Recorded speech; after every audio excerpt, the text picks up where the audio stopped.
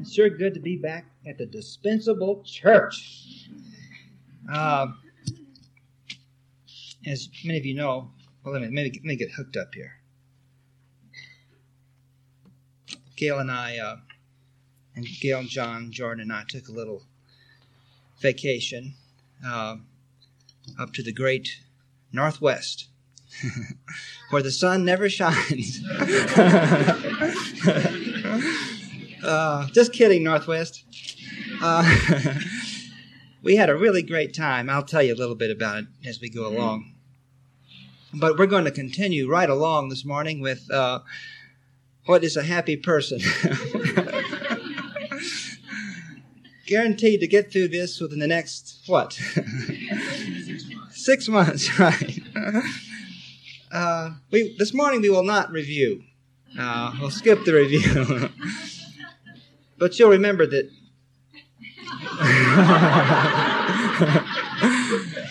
that last time we were talking about Manny's ministerial school in Hamburger Heaven. Many of you didn't realize what a great cook Manny was. And we were talking about simplicity and the great talks that Manny used to give his 2 students. While flipping the patties and toasting the buns and so forth. And I quoted you his great words that there is no right way to make a hamburger. Now, and this is, of course, what we believe. We believe that there's a right way to make a hamburger. We believe there's a right way to do everything from the time we get up in the morning. We think there's a right thing to eat for breakfast. And how many times have we changed our mind about that one? A right way to fast if we're not going to eat breakfast. A right way to be treated in the morning. To be spoken to. That we have our due in the morning. Our family never gives us our due in the morning. Nor do they give it to us in the evening. Nor do our co-workers give it to us during the day. Nor is the policeman polite. Nor does anything else behave quite right. Because we know what right is.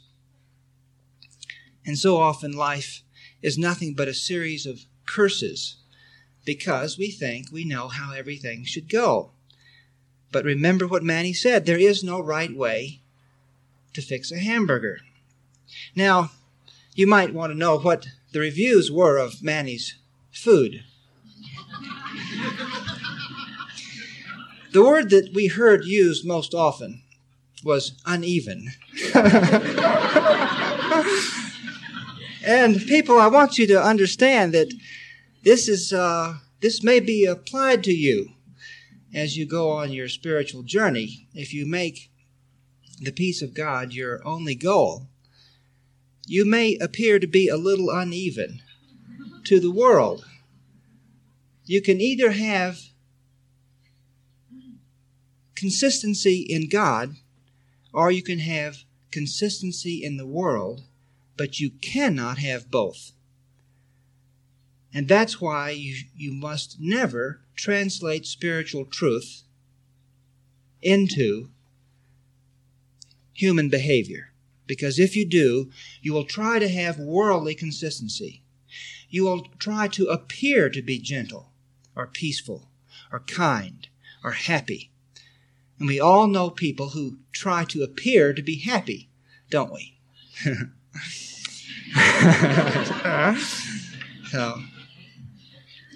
But Manny, do you see? Well, I'll give you an example. We went up to these islands off the coast of Washington, called the San Juan Islands. I didn't realize that the Spanish explorers reached those islands first. I was thinking that the French and the English had somehow come, but I guess they got up there first, because a lot of the islands a lot of the places up there have Spanish names, just like we have here in New Mexico. So Lopez is one of the islands and so forth. And as happened to me the other time that I took a vacation since I started this church, I started thinking that I was gaining weight. They ought to make a little fold-up scales that you can take, one you can stick in there with the toothbrushes and so forth. But they don't do that. And those of you who have ever had a weight problem, as I have had most of my life, know this feeling of there is no way to check up. You see, I had bought some new clothes for the... we had bought short sleeve shirts. Oh, that was really a joke. So I had layers of short sleeve shirts on. This is probably what gave me the sense of added weight. And there was this sense of mounting adipose, of the little fat cells getting together and mating all over my body.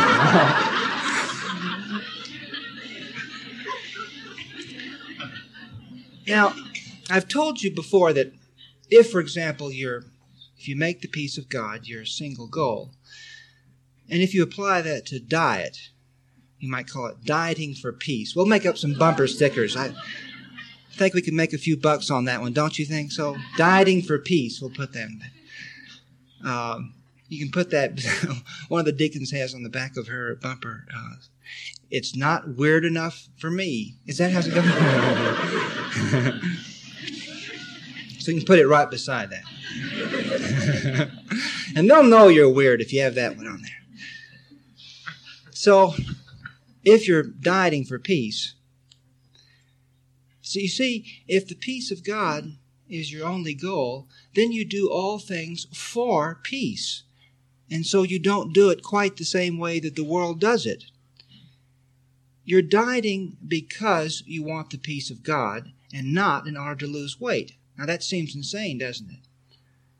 You run your business not in order to keep it afloat or to keep it from going bankrupt or in order to make a profit.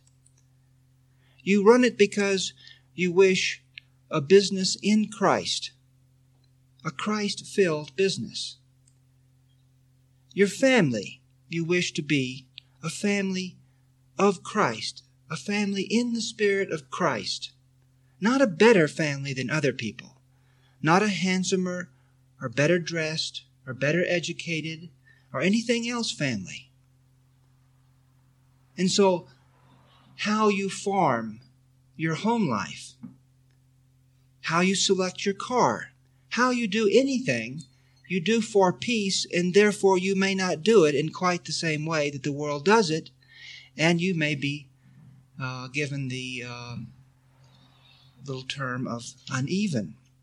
So if, for example, you were dieting for the sake of peace, you would start out in the morning and you would diet for a while, and in the middle of the afternoon you might stop dieting because you no longer had the fear that you were overweight. Now what happened to me was I was convinced I was putting on mucho pounds, and I came back. I tried on my trusty old pair of pants that always tell me what's happening in that particular region of my body. And they fit just fine. Well, I had explanations for that. They had become stretched over the... From having been tried on so many times, they were getting, this was no proof at all. So I did the other thing that I almost never, ever do. And I'd advise you not to do it. Because it was the morning time. And I got on the scales. This is not a time to do that. This is not the way to start your day. And I only do this maybe once or twice a year. Only in extreme cases, do you see? And the scales showed no weight gain. Well, I had an explanation for that. And this is a very old scales, and the springs had gotten loose. Of course, I didn't know whether or not loose springs added or subtracted weight. I wasn't sure of that. And here, they were the same. So I decided to diet anyway. Now, the reason I did that was that there was this fear. and it had been wedged in my mind through several days of thinking about this. And so I knew that if I were to cut back on my food, that it would eliminate the fear. And so I did cut back on my food for about 2/3 of the day, because by about late afternoon, I didn't feel fat anymore. I didn't feel like I'd gained weight. And so I made up for it. That is uneven. That is insane. That makes no sense. What you're supposed to do is you're supposed to decide that you're going to diet. You're supposed to decide how long, how many calories or what foods and so forth, and you're supposed to stick to it religiously, no matter what happens. And what will happen, of course, is that if you try to do that, you will either gain weight or lose weight or stay the same, which is exactly what you would have done if you hadn't gone on the diet. But almost everyone falls off the diet. They don't stay on it quite long enough. They don't adhere to the foods quite strictly enough. And so the ego has simply set up a defeat through this worldly consistency. We do not want worldly consistency. We want to know our Father. We want to know the innocence of each other. We want to know that we're all exactly alike. Exactly alike. That there are no differences. I talked to Jerry and Diane after they had been here, and I was so happy with how happy they were. They felt so loved and so blessed while they were here last Sunday. They felt no difference. They didn't feel like an interloper, some people who just came in town. They felt part of a family, and they wanted to come back. So I said, "I'm sorry." No, actually, we're trying to work that out. Jerry has a very tight schedule and for the rest of the year, so whether or not that'll happen, we don't know. But he felt part of a family. Why did he feel that? Because enough of you knew the truth that he was part of your family. That there is only one family. Because there's only one Father, Mother, God. This is what we want to see. This is the truth. The hardest lesson there is to learn is that the truth is true. But if you take the truth and you try to apply it to the world, then it taints it. It divides it. And it loses its truthfulness. Because the world is not truth. And so when you try to apply truth to the world, then it's like chopping off the legs to fit the bed. Is that gruesome enough? We were being very gruesome up there with John. He was collecting every dead thing there was on the beach, so that image came to mind.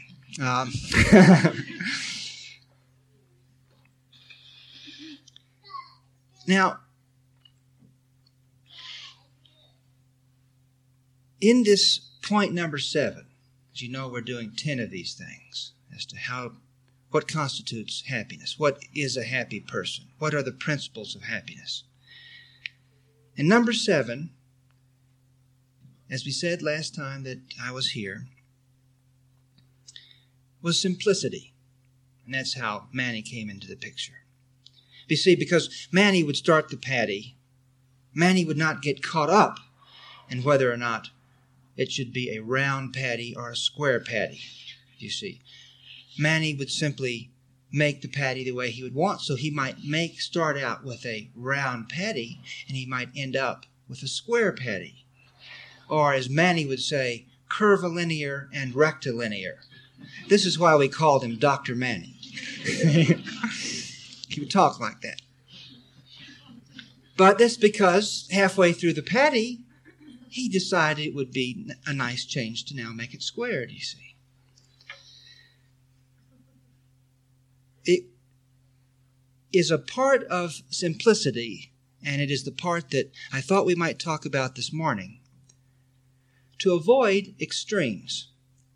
It's very important to understand that simplicity in and of itself, or the avoidance of extremes, will not give you the peace of God. It won't even make you happy. The only thing that it will do is it will make your way easier. But that is a great deal. We spend much time manufacturing problems. And this is a good exercise. You might want to watch this in the coming week. You might want to notice how often you take on problems. We all do this. We take on problems that we don't need. We have a few problems that we are not beyond, that must be dealt with. But it is surprising that once we notice a problem that needs dealing with, we will manufacture 2 or 3 or 4 right on the spot. Have you noticed that when you're late, that's just the time when you start thinking that the house needs to be cleaned up, or something needs to be done first, or that you need to get to sleep? It's time for you to get to sleep. You're going to get up in the morning. And that's just when you'll start 2 or 3 projects that can't be finished. There's no way you're going to finish them. Or you only have so much time in the morning, and immediately you undertake something that doesn't need to be undertaken. Now, we do the same thing with our mind as we go through the day. And you might want to notice this in the coming week.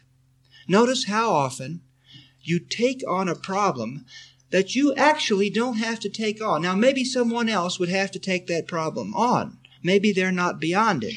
Maybe they're not at the point where they can see the foolishness and the insanity of it. Just as you were not, and I was not, just a few days or a few months before. But you are in a position now where you don't have to take up this problem. This is an amazingly freeing insight to realize how much difficulty we heap upon ourselves. Difficulty upon difficulty. We heap it on. If you will just stick with the problems that you do in fact have, it will be sufficient.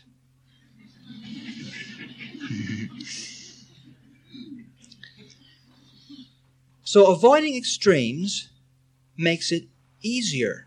Going to extremes makes it more difficult. I love these little axioms, you see. These little truths. We'll hand that out later, you see. And we go to extremes because the world believes that happiness lies in extremes. And so as you look around this world, you will see everyone seeking an extreme of some sort. They think if they will go to the extreme of this particular area of life, it will make them happy. And they look around and they see the people who have the extreme and assume that they're happy. There was this little island that we stayed on, the island of Orcas. It's a very gentle, peaceful little island. It has a very low population, and we were there at a time in which the tourists and the summer people had not yet come. Have they come to Santa Fe while we were gone? They've reached here all right now. But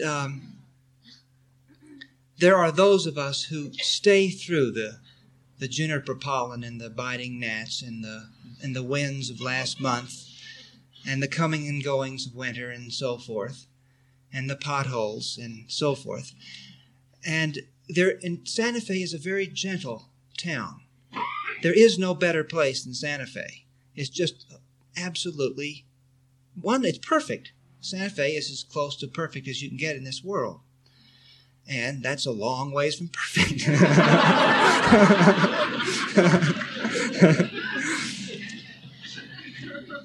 And there are just many, many, many, many places on this globe that are peaceful places. Santa Fe is one of them, and this little island, as well as many of the other little islands up there, is obviously one of them. There are just many places like that.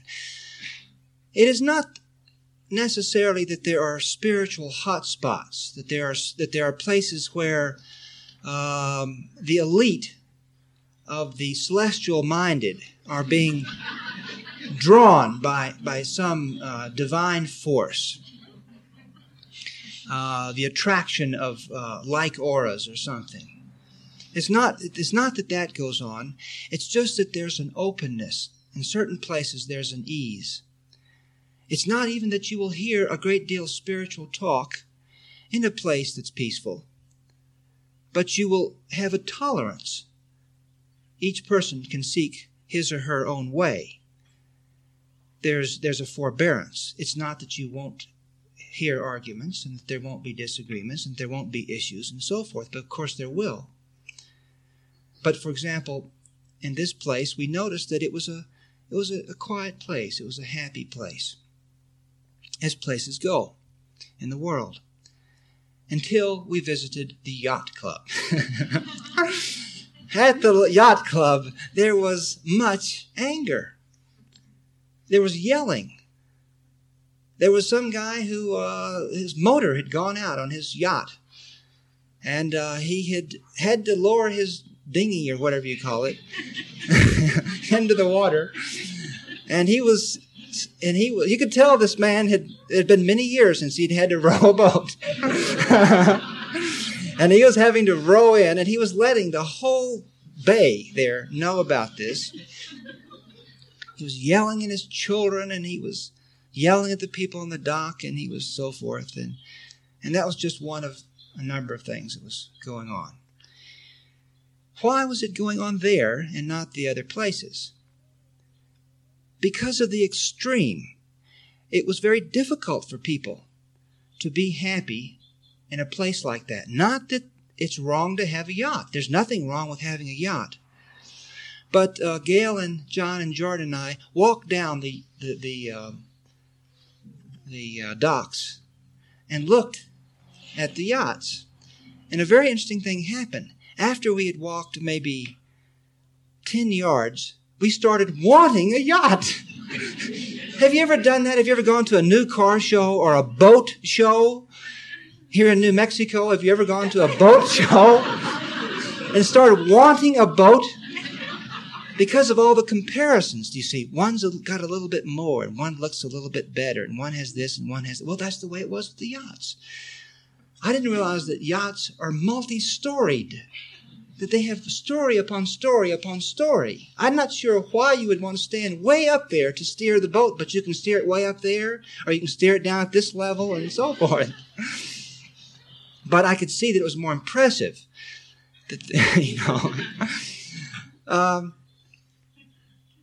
So it was simply the extreme. It's not that there's anything wrong with it, but you have an extreme, a situation in which people are caught up in jealousy, then, of course, it is more difficult. That's all that can be said.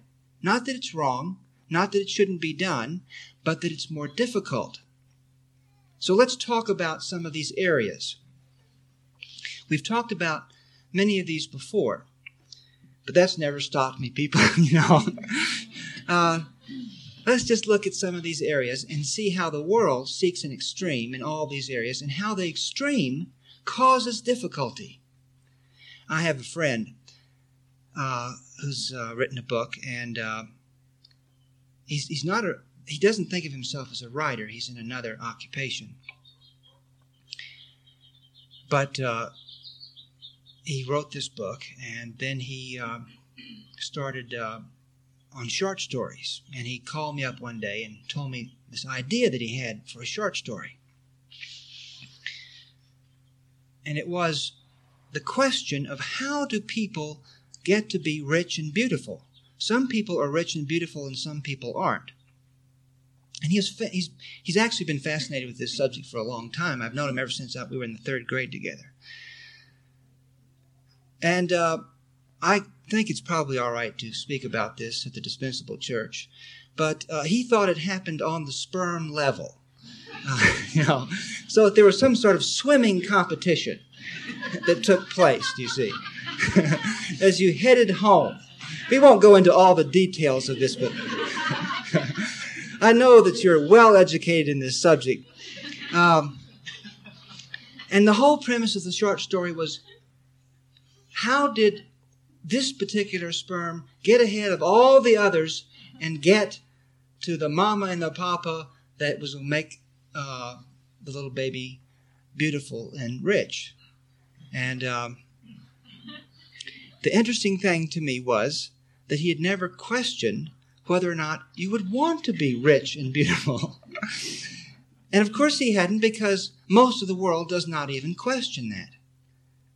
But many of you believe that you choose your experience. Many of you believe that you have, in fact, chosen your body in some way. Doesn't matter whether or not that's true or not true, but let's just assume for a moment that perhaps it's true, that in some way we choose what we will look at. Well, excuse me, we choose what we will look like.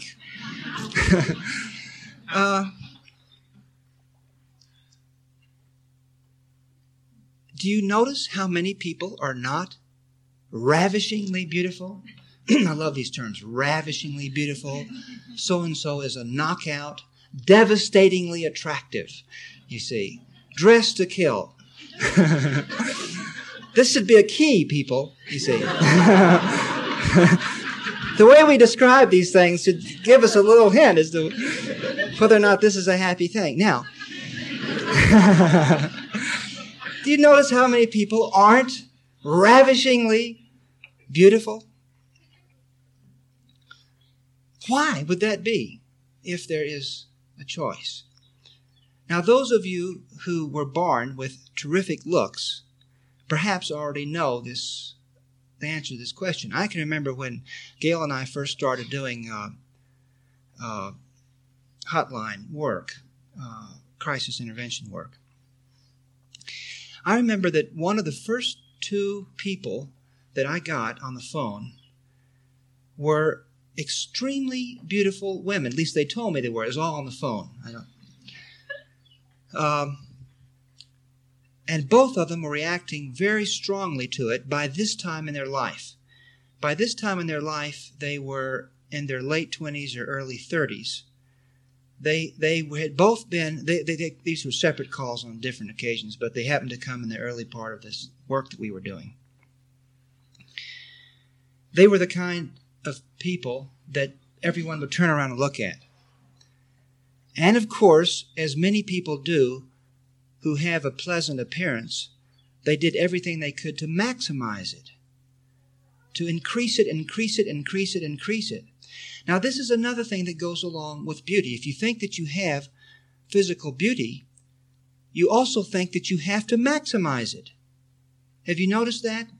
Many of you have gone through a beautiful stage. Now, we all know this is what happens, don't we? I'm not insulting anybody. We all know that we're flowers in a garden, and we bloom, and then we shrivel up. I'm sorry, people, but that's just what happens. We wilt. Now, that's just what happens. So many of you have bloomed, and you're now in the first stages of wilt. Many of you are in the last stages of wilt. It doesn't matter. But believe it or not, I bloomed once. There was actually a period in which I bloomed, and it was very early in life.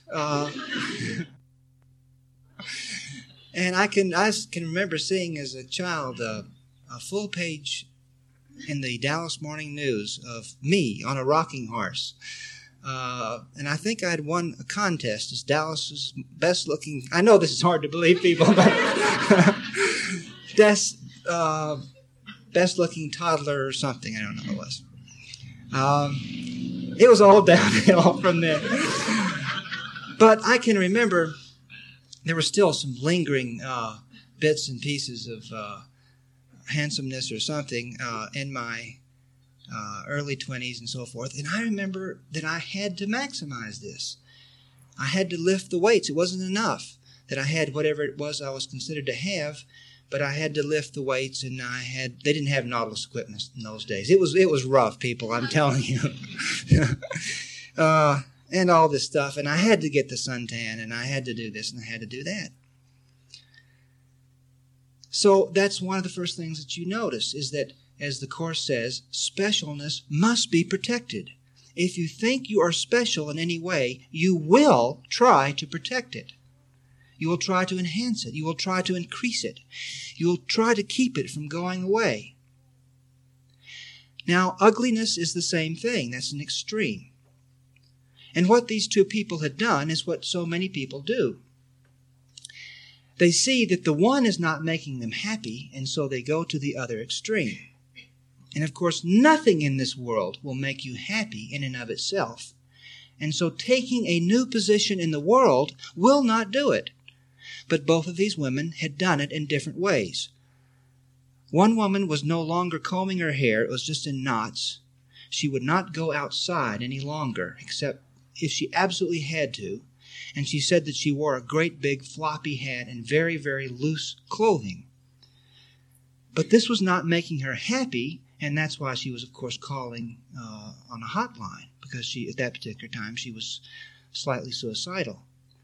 The other person had had the same kind of experience, and she had adjusted to it by a tremendous weight gain, a sudden and tremendous weight gain. And she could see why she was doing it, because she now had a family. She had a husband that she loved very much. She had 2 children. And yet there was now this calling from other men, because she was so attractive. And so her solution was to gain a tremendous amount of weight. Now, another extreme, there are many, many extremes, and I don't know how many we'll get into. No matter how many we get into, there'll be many more than that we didn't get into. I'm just trying to give sort of an overlay, because if you can see your ego's tendency to always seek the extreme of whatever it is you're doing, and if you can see that the extreme will actually make it more difficult for you to feel the presence of God and to see the innocence of other people, and especially to see the innocence of yourself, then you can avoid this in life. And it will be so much, your progress will be so much easier. Your walk home will be so much gentler if you can see through this one little snag that comes under the heading of simplicity, to avoid the extremes. Super health is, of course, an extreme that many people are seeking. And I sought that myself. I've told you part of this story. It was as I was approaching 40, which was a number of years ago. And I was determined that I was going to be in the best health that I could be in by the time I reached 40. I was going to be in super health. I didn't use that word, but that was the way I was thinking about it. So since I was 12 years old, I'd been jogging. It was just something that my dad used to take me out doing. I'd just grown up running. In those days, you never saw anyone else running out on the streets. But it's something I'd always done, and it helped me maintain my weight. But I started reading, there was an outbreak of magazines and articles in other magazines on long distances, running long distances, great distances. I forget what the term was. And all the benefits that would come to you if you did that. So instead of my, whatever it was I was running, 5 or 6 miles or whatever the thing was I was running a day, I started increasing it until I got up to 18 miles a day in sand, in arroyos. In addition to that, I was doing 100 sit-ups, and I was lifting weights, and I was doing chin-ups, and I was on and on and on. I was devoting about a third of my life to this. And as I told you before, I had not reached 40 yet. And I wasn't yet physically perfect. But nevertheless, I was running out one day, and I asked myself, why am I doing this? And I couldn't think of an answer. I stopped, and I couldn't think of why I was doing this. And so 3 months short of 40, I switched. And it was about that time that, actually it was a little after that time. I think I rode on my good health for a year or two or something like that. But then Gail got pregnant with John and started gaining weight, and I started gaining weight with her pound for pound.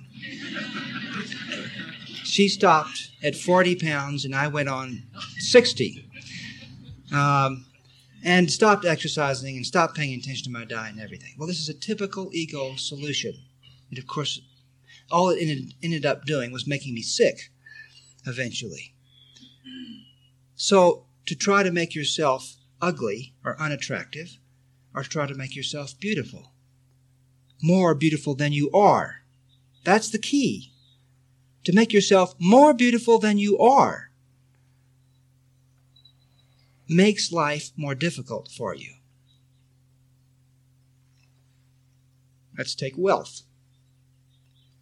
This is not understood. People seek extreme wealth. All their lives they seek extreme wealth. They may never come anywhere close to it, but they're always seeking to have more money than they have. Or the other extreme of poverty, of avoiding all symbols of money, to having an actual fear of anything that seems to spell having money. So they won't get the car that would be best for them because it may appear to have cost money, or live in the neighborhood that they would really like to live in because it may appear to be an expensive neighborhood, even though that's not their reason for living in that particular neighborhood. Or wear a particular coat that would keep them warmer, or whatever else it may be. So it doesn't matter which of these extremes you seek. But more often, it's the seeking of more money. And it is simply a fact that to have extreme wealth makes life more difficult for you, not easier. And all you have to do is look around and see the people who have extreme wealth, and it is obvious that their life is more difficult. This does not mean that a person with extreme wealth cannot be happy, for of course they can be. There is no divine rule here. There's no law here. It is simply a condition of the world. That whenever you stand out in any way, you call the wrath of the world upon you. You see, what we think is that we can attract only select emotions of the world. So we know that there are certain emotions that go along with physical beauty, or with great health, or great physical strength, or with all these other extremes that we'll talk about, some of which we'll talk about. We know that certain emotions are attracted, and we like those emotions, we think. We think those are nice emotions to have come our way. But we don't realize you cannot select the emotions that you wish the world to bestow upon you. When you stand out in any way, when you have sought an extreme position in any way, you call all of the emotions of the world upon you. That is why, for example, people who seek more and more recognition generally become unhappier and unhappier. Not because there's anything wrong with recognition. There is nothing wrong with it. It's completely innocent. But to seek more and more and to be very recognized, I'll tell you, it's become difficult for me in Santa Fe because of the work that I've done in this church and so forth. I have some recognition in Santa Fe. And this I do not find pleasant. It's very hard for me to have this go on. I cannot relate to someone who, if they think I am somebody, or if they think they're somebody they've got to get to know, or avoid, or whatever it may be. And many of you know this phenomenon. And yet we will go to a party and try to actually build this image in other people's minds, to make them think that we are somehow special. And if you evoke this maniacal gleam in someone's eye, and suddenly they do think you're special, there's now a complete wall between you and this individual. There is no chance of friendship, deep, abiding friendship. It will not happen. And this has been of great distress to me in Santa Fe, how many people I cannot be friends with. I cannot I cannot talk to them in a normal way because they look upon me as somebody. This is, of course, one of the reasons why I must seek a place in which I haven't done this to myself, so that it can be a little easier and I can write the books that I need to write. It's one of the reasons. Well, when I got up to the San Juan Islands, there wasn't this factor at all. There were only 2 people up there who had any recognition when I introduced myself. But immediately I thought, well, maybe I can eliminate it all. And I came up with the idea of calling myself Ed Prather. I only admit this to just you people. Now, you don't go out and say this. I know this is proof of complete insanity, but I said, Gail, what if we did move here, I could call myself Ed Prather and there wouldn't be any of this stuff. There wouldn't even be the 2 people. So we got together, and Ed is my middle name, Edmondson. My full name is, you ready for this, people? Hugh Edmondson Prather III. You can see why I shortened it to Hugh Prather. So I could just call myself Ed Prather. So we got together and we prayed about it. And then we saw quickly what would happen.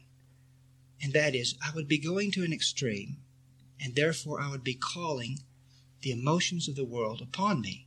So what would happen? People would find out that my name wasn't really Ed Prather, and why was I doing this? Do you see what would happen? And do you see the people who have tried to escape totally any recognition? Do you see what's happened to them? Howard Hughes possibly is the extreme example. But have you seen other people who hide out? The press becomes absolutely fascinated with them and runs after them and everything, because an extreme position has been sought. Let's take beautiful possessions. Gail and I have a beautiful house, and we are never again going to have a beautiful house. We have finally seen what happens if you have a beautiful house. A beautiful, beautiful house. It requires a tremendous amount of work. This is why so many people, if this is in fact the way it happens, have chosen not to have a beautiful body when they come into this world, because it takes so much work. Now, of course, it doesn't have to, but it's just very difficult not to get caught up into thinking that you've got to do.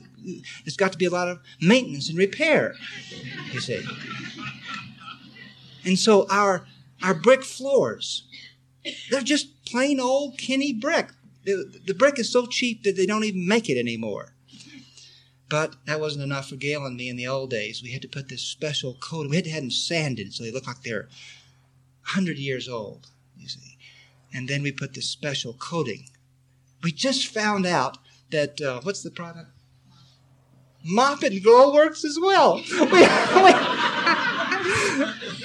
For 10 years, we've been buying this horribly expensive stuff to put on our brick floors. We had to go all the way to Albuquerque for it.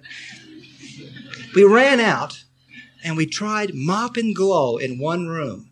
We could not tell the difference. It smelled the same, it looked the same, everything was the same. What we should have done is just left the bricks as bricks, instead of making them look like polished glass or something, you see. And then the countertops, they couldn't just be regular countertops. They had to be walnut back in the old days, you see. And the walnut has to have a special finish because it stains. And so, but you can't put urethane on walnut in Santa Fe, plastic on wood. And so, of course, they have to be oiled with tongue oil, you see. But then you begin worrying about where did the tongues come from? And is this truly spiritual?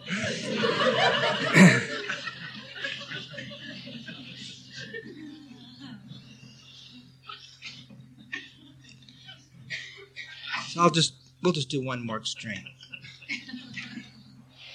One of the things I was so happy to hear Jerry and Diane say was how normal everybody was at the Dispensable Church. That was just music to my ears. It was just loving, good people. was so happy to hear that this little church has not developed some new affect, some new set of words, vocabulary, or behavior. You see, we've tried so hard not to do that. Nothing strange. But of course you know that even on a spiritual path there can be this kind of extreme.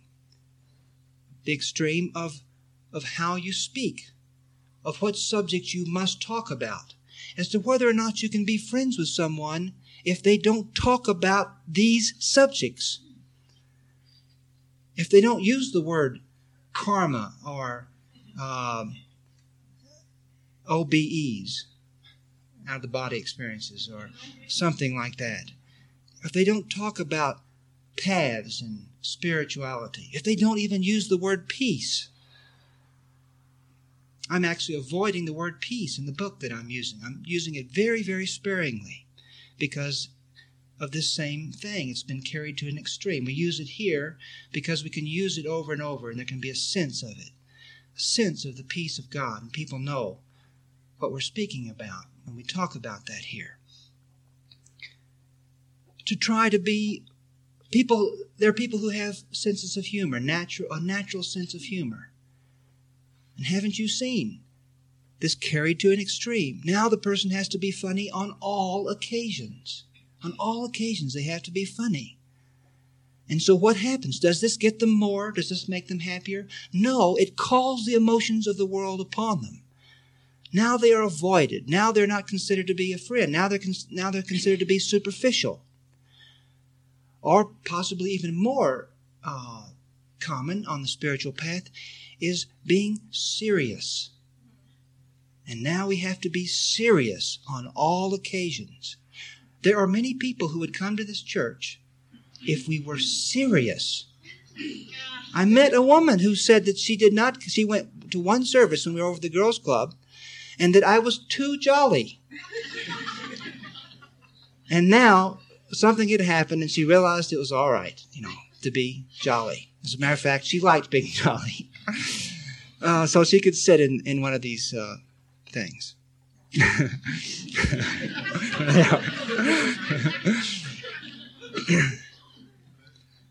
And so we must be serious on all occasions. It's an extreme. And it's an affect. It's superficial. It has nothing to do with the peace of God.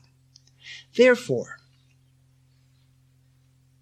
in this little aspect of happiness that we're talking about today, the aspect of simplicity, look at your life, and I'm going to ask you to do that now. If you'll close your eyes and just look at your life. Look at your diet. Are there certain foods you must have? To fulfill your self-image, must you eat certain foods? Avoid certain foods. Must your house be a certain way? Must your house evoke envy when other people come into it? And is this a happy thing? Is this a happy thing for your house to make people jealous? Must your body evoke envy? And is this truly happy? Look at your conversation. Must your vocabulary, your terms, your knowledge single you out, make you special? And is this a happy thing to set yourself apart, to let other people know you know more about certain subjects?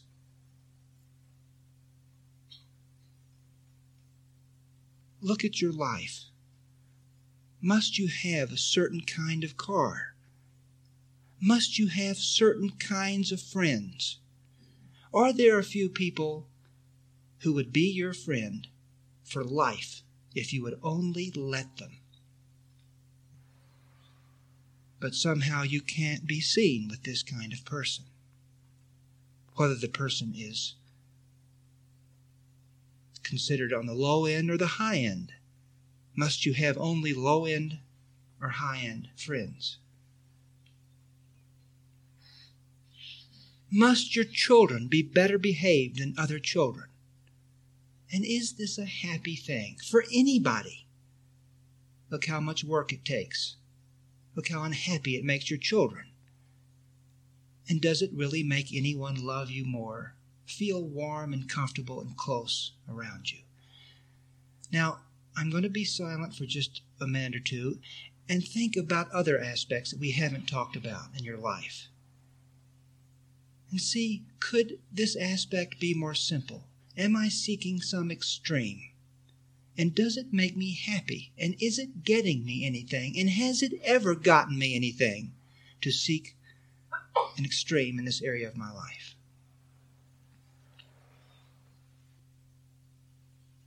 Okay, you can open your eyes. One of the things that we uncovered under rocks in the islands were little sea anemones. These particular ones sort of blossomed out like flowers. They were little tentacles. And the tentacles were sticky, and any tiny little fish or plankton or anything that swam by would stick to the tentacles.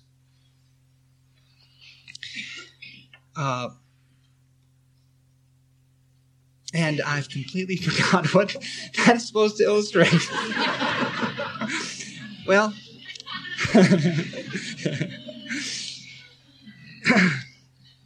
so maybe it'll come to me in a minute. It was a good point, people. Be inspired by it anyway.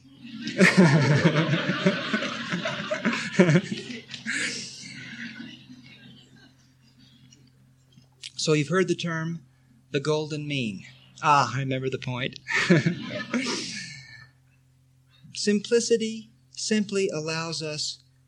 what we would do, John and I would put our hands down and we passed our hands through the tentacles. Now, this is not a good thing to do with some sea anemone, whatever it is. Sea cucumbers, that was what they were called. This is not a good thing to do with some of them because they could sting you, but these didn't sting very much. And so we tried doing that, passed our fingers through it. Whereas the little fish couldn't do that. They would get stuck to the tentacles. But we could feel the little bit of stickiness. You are not going to eliminate all the stickiness, but you can get where you can just pass your fingers through the tentacles. And simplicity is one of the things that allows you to do that.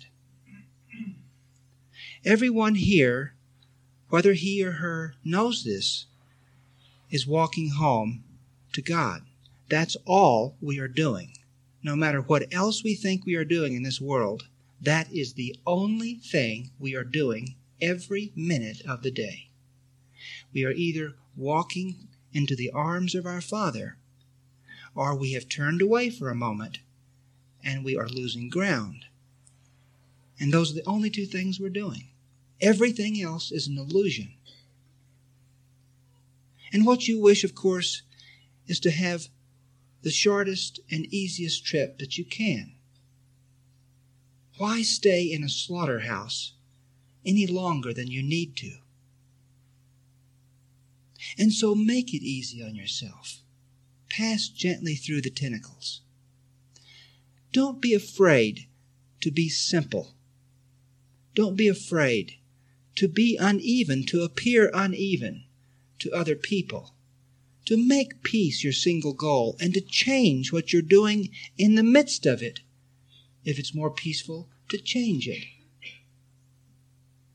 But be absolutely consistent with the peace. Put your eyes on the eyes of Christ.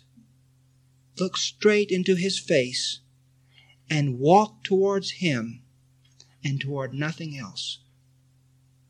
Anything that distracts you, see if you can eliminate it. There will be a few things that you cannot eliminate because we are still in the world and there will still be the tentacles. But there is a way of passing through them simply and easily. And your heart will begin to soar because God will not just be a word in your mouth. It will be a presence. It will be a cloak of warmth that is wrapped around you and cannot leave you. And you will know the innocence of other people. We say that each child of God is innocent, but we don't believe it. And yet it is a fact. And it can be seen. It can be seen as clearly as we think we see each other's guilt and failings and what people are doing wrong and how they should change. As clearly as we think we see that, we can see their sweetness and their innocence. We can see how hard they work. We can see their progress. And we can see the certainty of their destination. We are walking home. We are hand in hand, even though we don't realize it. God is reaching out to us as He always has. And we're beginning to feel the presence of these arms that are there to welcome us. So don't be afraid to make your walk easier. Don't be afraid to save yourself some time. I'm so glad to be back here with you. Gail and I both are. I was thinking of all the dear people here before I came to the service this morning. And we are a family. We are walking home together. And let's keep on trying. Let's keep on working. Let's make this coming week the best one ever. Let's try harder this week than ever before. Let's forgive ourselves more quickly this coming week than we ever have before. Let's see the mistake and begin again more quickly than we ever have before. And people, by next Sunday, we will be that much closer to home.